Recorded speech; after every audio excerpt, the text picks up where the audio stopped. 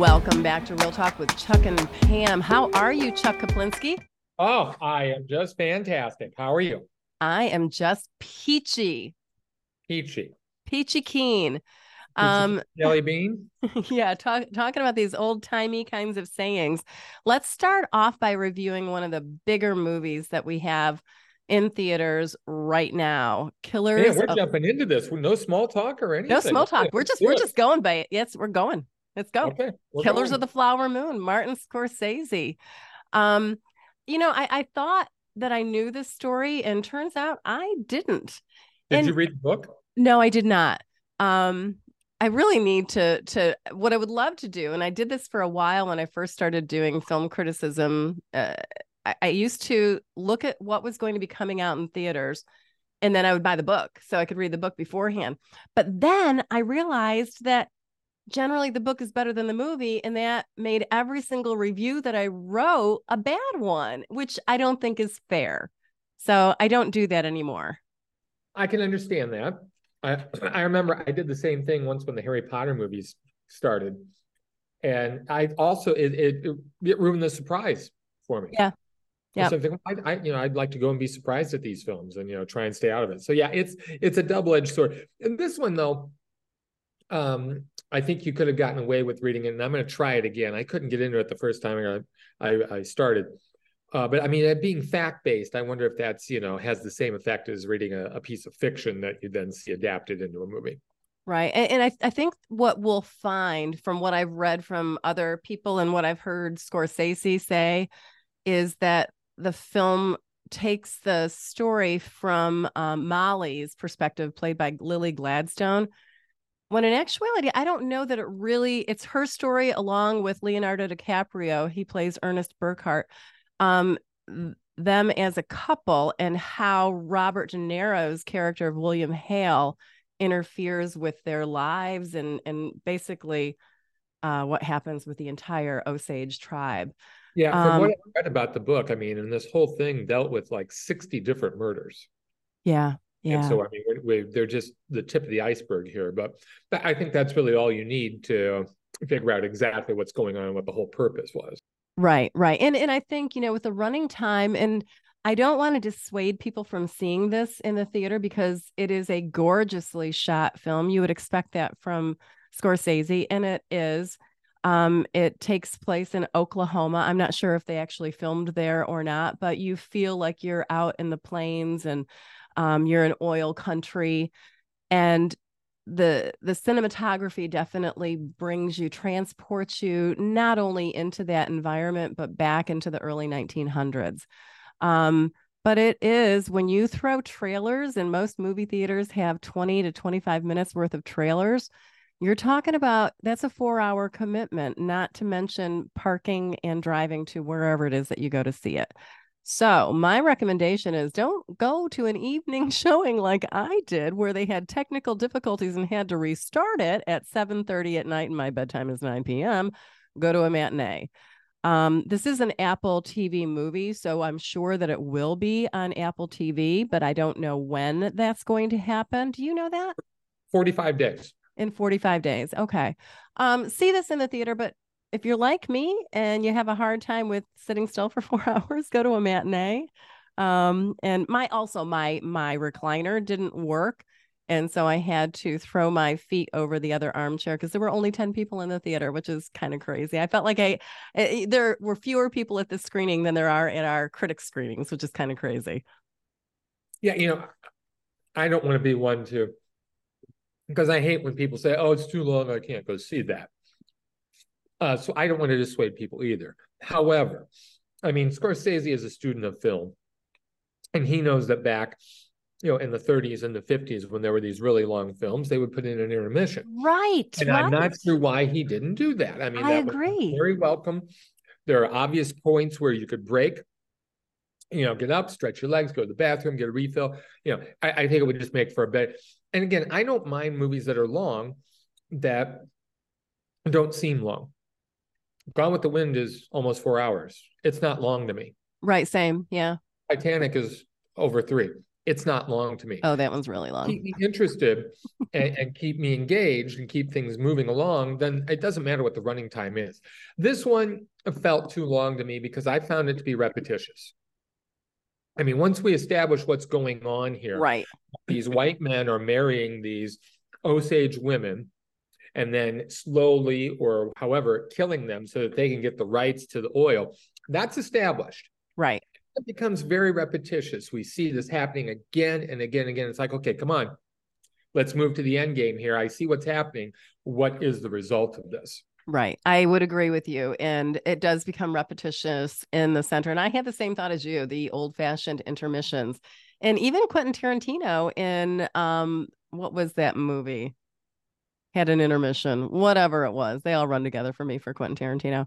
And then I also thought, this would have been a really cool limited series where you did, maybe 4 to 6 episodes, but then the writing is different for episodic versus movies. And Scorsese's a movie writer. So I'm not sure how that would play out. But those are the things that fell into my mind, because this is an incredible story of the early 1900s when the Osage tribe was on a reservation. They had the wherewithal, I guess maybe the distrust and knowledge and saged wisdom to buy the land under which they were residing on this reservation. So they owned it, and they also owned the mineral rights. Well, they struck it rich, and they now own the rights to all the oil that was beneath them. And they basically buried, literally and figuratively, their traditional ways and lived among white people. They were one of the wealthiest people in the nation. The wealthiest in the world. In the world. Okay. Per capita. Oh, okay. All right. Per capita. All right. Well, that's a really small town. So that does take that into consideration, but they were super wealthy. Here's the weird thing. And I missed some of these nuances. I don't know if I missed them or they weren't in the movie, but the Osage people didn't have control over their money. They had a guardian, and typically it was a white male that had guardianship over how they spent their money. Okay, that needed to be clarified more. I did some reading. If you were full bred, then you did not have a guardian. If you were full, but if you were only partially Osage, then one of the tricks that the government came in and did was that, oh, well, you're not going to be responsible for your money, so you need a white guardian. So yeah, that was one of the white man's tricks to try and get the money away from them. Okay, and they were called incompetent, and then they had a number. I mean, talk about degrading, Yeah. And that, again, that's something that I had a problem with in the film too. I needed more of the culture. Right. I really needed more of the culture. They touch on it. We get little pieces, but I felt that was lacking. Right. I would agree with you. And that's why I had to go back and do a little reading too, and understand that there was this guardianship, and also to understand that, reservations typically belonged to the government. That was just like loaned to the Native American people. And for some reason, the Osage people, a few years before they struck it rich, they purchased and had the rights to the land. So I had to read about that. I didn't understand that from the movie either. I didn't know that until you just told me. Okay, good. I'm glad I can impart that on you. That's good. So we've got Leonardo DiCaprio, who is not the brightest bulb in the box. He's come back from World War I. And his uncle, played by Robert De Niro, William Hale, has employed him in the role of being a driver. So he goes into town, Ernest goes into town, and he ends up being a taxi cab driver, basically, for Molly Burkhart, who he falls in love with. That's played by Lily Gladstone. Well, she's super wealthy, and William Hale, Bill Hale, wants him to be a little bit more than just smitten with this Molly. He wants him to insinuate himself into the family so that they can have the money. And as you alluded to before, this turns super dark, and a lot of these Osage people end up dying with zero investigation. They do a really good job of showing that in the very beginning, how many people are just offed in plain sight in daylight and no investigation whatsoever. Old as brass, as they used to say. Yeah, it's so we watch how this goes deeper and deeper and deeper into the greed of Bill Hale and how stupid Ernest is and going along with his ploys, and he screws things up left and right. And his wife, then wife, Molly, is extremely concerned. She's very bright and she wants answers, and she ends up going to Washington, D.C. and begging those that are in power to help her. I didn't realize how important.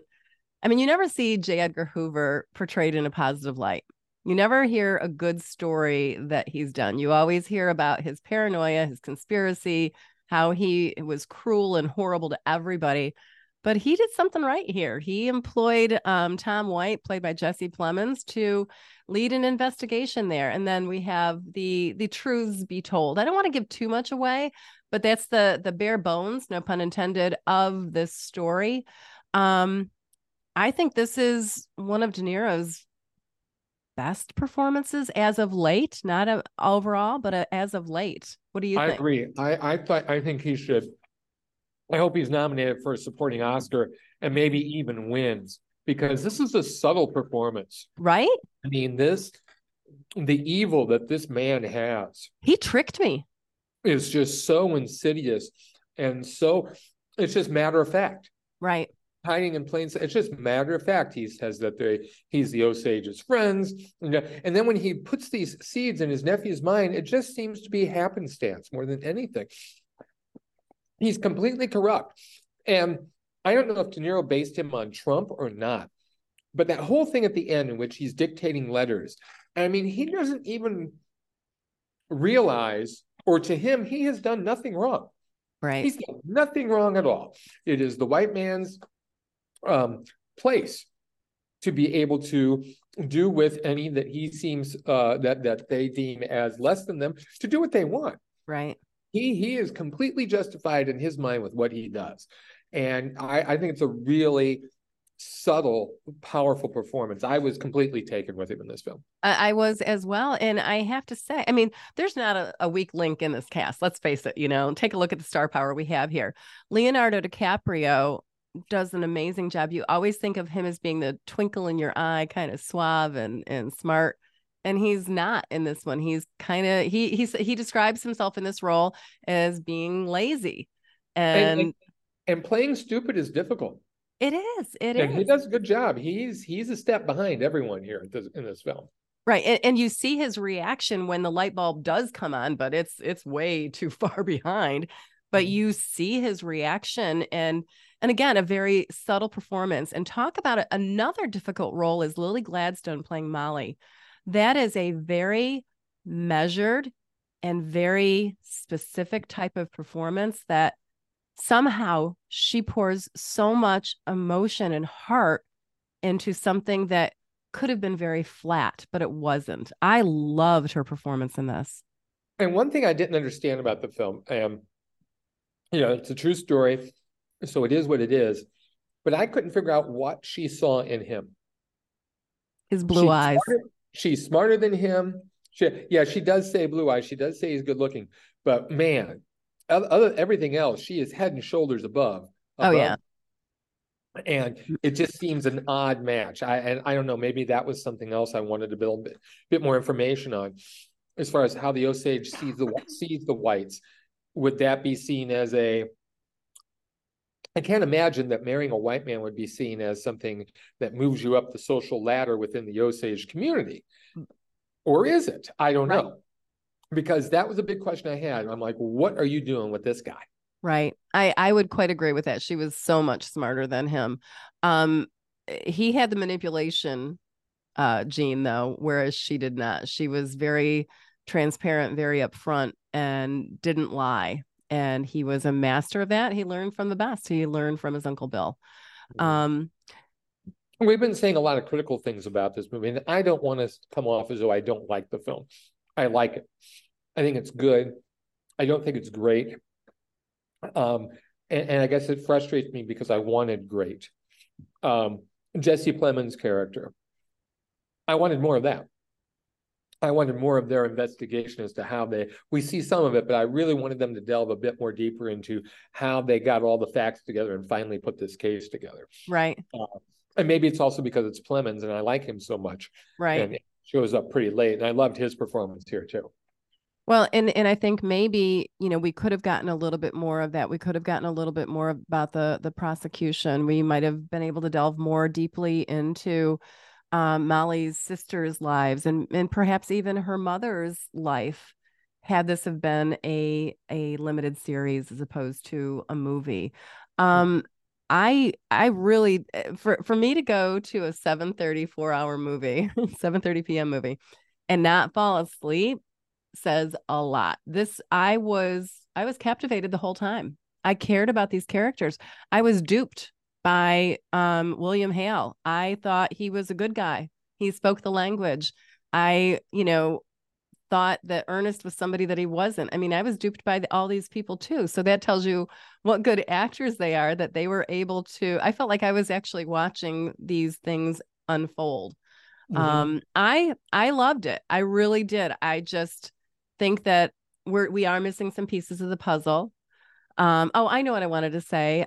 With I believe it's Molly and one of her children is still alive. Really? Yes. And there was an interview that I read, I'm paraphrasing, so do not quote me on this. She said that I believe she said that her parents, she wanted this to be more of a love story because they truly did love one another. As sick as it sounds, there truly was a love there. And I believe she wanted to see more from her mom's perspective. I would agree. Yeah. Yeah, I would too. Hour she falls out of sight. Yeah. I would agree. Yeah. So there you have it. Definitely. I think you actually liked it more than I did, which surprises me. And again, I liked it. I just didn't love it. Yeah. And I like it whenever. And I love the fact that Hollywood can find these stories that we should know about, a lot of Black history movies, a lot of different stories that are out there that we really should know about and we don't. So when you can bring a story like this to the forefront and have it be a topic of conversation and people know about it, this is a part of our history. This is a really ugly part of our history, but we need to know the good and the bad. And I'm grateful for Scorsese to bring this to us. Yeah, good deal. All right, Chucky, what you got? What you want to talk about? When we talk about The Burial, because I know there's another movie we want to talk about, but I know you were very taken with it, so I'm going to let you do that one. But The Burial was pretty predictable. But that being said, that doesn't mean I didn't like it. When you've got, Jamie Foxx and Tommy Lee Jones in a film together, I mean, how bad can it be? I mean, yeah, they can screw things up, but this one really was, I thought, very well done. It's based on a true story about a funeral home director of all things, a guy by the name of Jeremiah O'Keefe, played by Tommy Lee Jones, who gets in over his head financially, and he owns like 8 funeral homes in the South, and finds that he's made a couple bad investments. He's trusted someone he shouldn't. He's about to lose everything, and then he gets into bed with the devil. This guy by the name of Ray Lowen, who owns 11,000 funeral homes in the United States, and he's based in Canada. And this guy is unconscionable, as you see in the film. But O'Keefe is desperate. He decides to sell him 3 of his funeral homes. And without getting into all the legal technicalities, let's just say that the deal goes bad. It goes sideways to the point where O'Keefe has got to bring a suit against him. And he goes outside of normal channels. He's advised by this young lawyer named Hal Dawkins. Actor's name is Momudo Ate. Boy, I really was impressed with this kid. Isn't he wonderful? He is great. He says, let's think outside the box. He's been watching TV and he watches an episode of Lifestyles of the Rich and Famous. Right. And there's a segment on this lawyer named Willie Gary, and that's who Jamie Foxx is. He apparently is the best of the best where it comes to personal injury law and cases. And he's made gazillions of dollars for himself as well as his clients. And he says, you know what?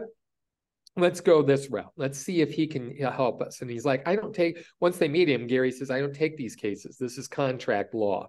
This is a personal injury. But he's made to see that, in a sense, what happens to O'Keefe really is a personal injury as far as his reputation is concerned, his lifestyle is concerned, and that's how they progress with this case. Also, another great role with Journey Smollett. She plays the attorney for Ray Lewin, and she's got some nice moments as well. Always like seeing her. You pretty well know how this whole thing is going to play out. I mean, there's no question about it. But when you've got Fox and Jones in a film, that ups the ante. And they each get their moments to shine. Fox has some great moments in which he's convincing various juries about why his clients, whoever they might be, should be awarded all this money. And these are the types of scenes, and the film opens with one that actors just eat up. And does a great job in these.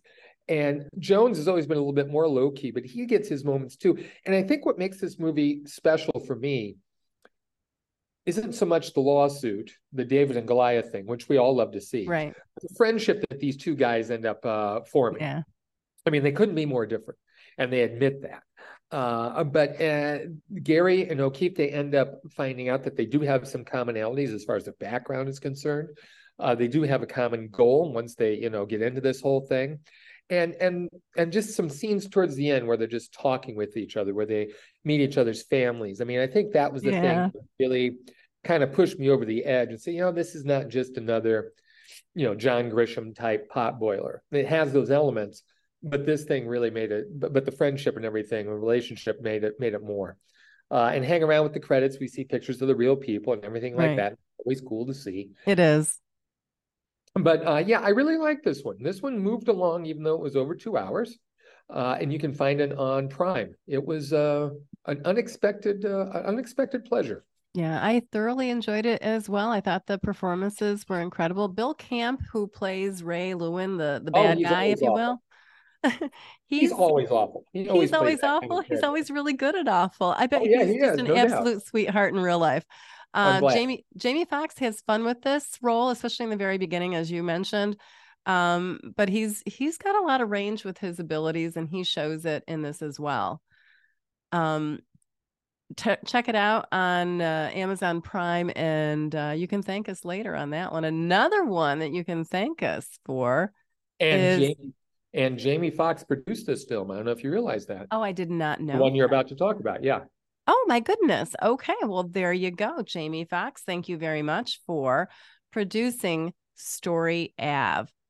Wow. This one might just make my top 10 list of the year. I am thinking about the ending of this. This is about This is about a teenage boy, Kadir, played by Asante Black, and some reason, kid is good, man. Oh my goodness! Never heard of him before. I never had either. And he plays this teenager in high school. He's a bright kid with a good future, but he's in the wrong neck of the woods in LA, and he is in with the wrong group. Oh, New York, sorry, in New York. He is in with the wrong group, and he is basically taken under the wing by someone he shouldn't be. Schemes is his name, played by Melvin Gregg, and he's the head of the gang, if you will.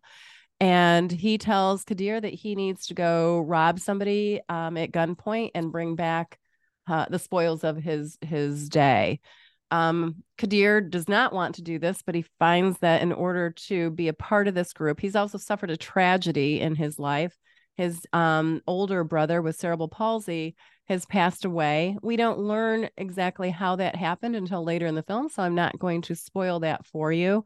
But there's a lot of guilt that this young boy is dealing. Oh, I start tearing up thinking about that too. Yeah. This is one of the most emotional films I think I've seen in a while. And he ends up going on the subway and tries to rob Louise, played by Luis Guzman. And he happens to be an MTA employee. and somehow he talks Kadir out of, well, he still robs him, but in a different way. And the two become friends for various reasons. They both help one another. And this is about the relationship between the two of them and how they help one another. And it is beautiful. This is a movie that I was, for the first 20 minutes, I'm like, okay, where are we going here? Where is it going? Let's pick it up. What's coming in here? And then as soon as we meet Louise, it just takes off. And I was glued. I was connected to these characters. I wanted Kadir to succeed, but I didn't know if he was going to. I didn't know how Louise was going to react to everything. This was something that I was so connected to that I felt like I was a part of this story. This was beautifully directed, incredibly acted. These characters felt so real, so genuine, so authentic to me that I can't believe that these people are acting. You know, you and I, every day we get emails from smaller studios asking us, hey, would you watch our movie? Can you review our movie? And the only reason I requested this one was because of Luis Guzman. And if you guys don't know that name, look it up. And as soon as you see his picture, you'll say, oh yeah, that guy. Yeah, right. He's always the best thing in every movie he's in. And seeing that he was going to get a starring role, I was like, yeah, I need to watch this movie. And God, I'm glad I requested it. Aren't you though? Thank you for doing that, because you included me on that. So thank you. Yeah, I mean, and you know, it's a quiet film.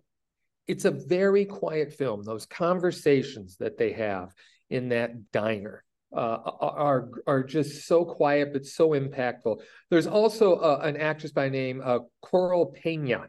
She plays Gloria, who is a waitress at this diner where they go, and she's also a photographer. She has a couple of really good moments too, in which she connects with Kadir. And they both have an artist sensibility that's struggling to get out. And I think that's also a key part of the film.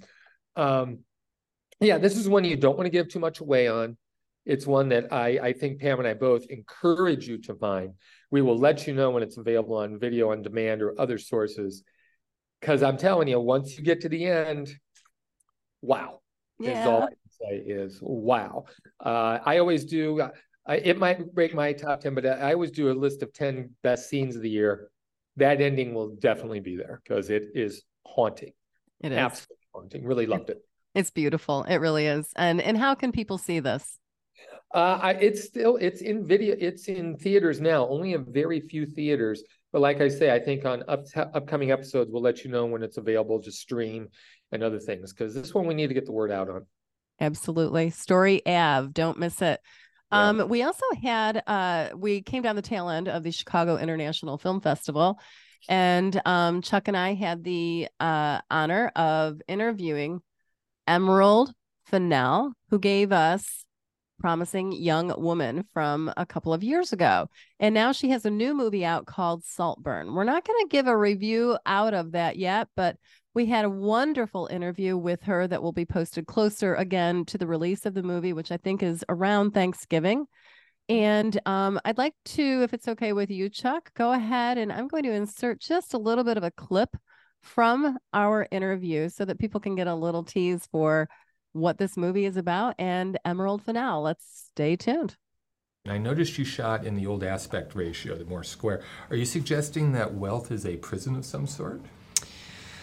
Gosh, I mean, I think that really what we wanted to look at was a place that kind of had stood still in time. These places like Oxford and Saltburn, the estate, they tend to be completely timeless. And so there's something very fun about then having the humans living inside these places. And a lot of our work was done to actually humanize them, to give them Livestrong bracelets and set it in 2006 and have them sing Flow Riders Low on karaoke and be watching Superbad in the Ring. It's a kind of, a lot of the work that we did was to make it feel both unreal and very real at the same time. And when it came to, choosing 1:3:3 as our aspect ratio, it was that the house itself is very tall and square, and a lot of the references that me and Linus were looking at, the amazing cinematographer, were more portraits than landscapes. We were looking at Caravaggio, we were looking at Joshua Reynolds and Gainsborough, and the more and more we shot test footage, the more we felt like that aspect ratio. It also means you can go incredibly close. Oh, yeah. Right. Yeah. And so when you're, when you're talking about a place that is incredibly beautiful and in many ways very artificial, you have to kind of focus, I think, on detail to make it feel real. And that's just the same when you're looking at people's faces. Sure. If you're going to go in, I want to see pores and stubble rash and taste buds. And that's what that ratio gives you. It gives you total and utter immersion. Yeah, it was a good conversation. No it really doubt. was. Yeah. It's always good when, it's never an interview, but if it's a conversation, that's better. And we also, or not we, you weren't able to make it. You had your son's soccer tournament this Sunday. And I was able to go downtown for the closing night film of the film festival. And that was the Bikeriders. And I was on the red carpet. And thankfully, the writers and directors strike is no longer with us. And I was able to interview Jeff Nichols, who I really love his films. Take Shelter, Loving. I mean, and he also received the Artistic Award at the Chicago International Film Festival as well. And I interviewed him on the red carpet about this incredible film. Chuck, I can't wait for you to see it. It is a Chicago-based film about, he said it's a fictional tale based on some photos and interviews that he found in a book by Danny Lyons. But let me tell you, there's a lot more truth than there is fiction from what I can tell. Let's listen to a little bit of Jeff's interview with me on Sunday. And what a cast. And I know you've talked with everyone else about the cast that you have. I can't imagine getting a better all-star cast than you have. Yeah, but did everybody ride a motorcycle beforehand, or did you have to teach Michael them? Shannon's not allowed to drive a car, much less ride a motorcycle, so he sadly didn't ride. We learned that on Midnight Special. But yeah, a lot of the guys, they all came in early, and we had weeks-long training. The tricky thing is all these bikes are period correct, and it wasn't until the mid-'70s that the United States actually formalized where the clutch and the gas and everything go on a bike. So these bikes, it was all over the place, and they weigh over 1,000 pounds. And then we had these actors without any helmets on, riding at speed. It was an incredibly stressful process, but they were great. They were all really committed to it, and there are plenty of shots of them all free riding in the movie. Like it's no CGI. Like they're really doing it. Oh, that's awesome. Any idea when this is coming out? I know they were talking about maybe moving it because of the actors' strike. Did he have any information on that when you talked to him? They didn't discuss the release date on that, so I'm not quite sure if they've come up with a definitive plan on that yet, but I will certainly let everyone know as we learn. Yeah, it's I've just gone to IMDb and they've switched it around. They don't have another date yet. Yeah, which is a shame because I've been very much looking forward to this one. Well, I'm going to guess that it will be in theaters around the holidays just because of the incredible performances, especially by the lovely Jodie Comer, who is incredible in this, as is Tom Hardy. But I won't give anything more than that away at this point. All right. Sounds good. All right. Thanks everyone for tuning in to Real Talk with Chuck and Pam. You can watch our not our interviews, but you can watch our reviews on CBS 58 here and there, as well as Racine and me. And then you can take a look at our interviews that will be posted when they are available on our YouTube channel. So thanks so much for listening. Please share and have fun at the movies. Take care.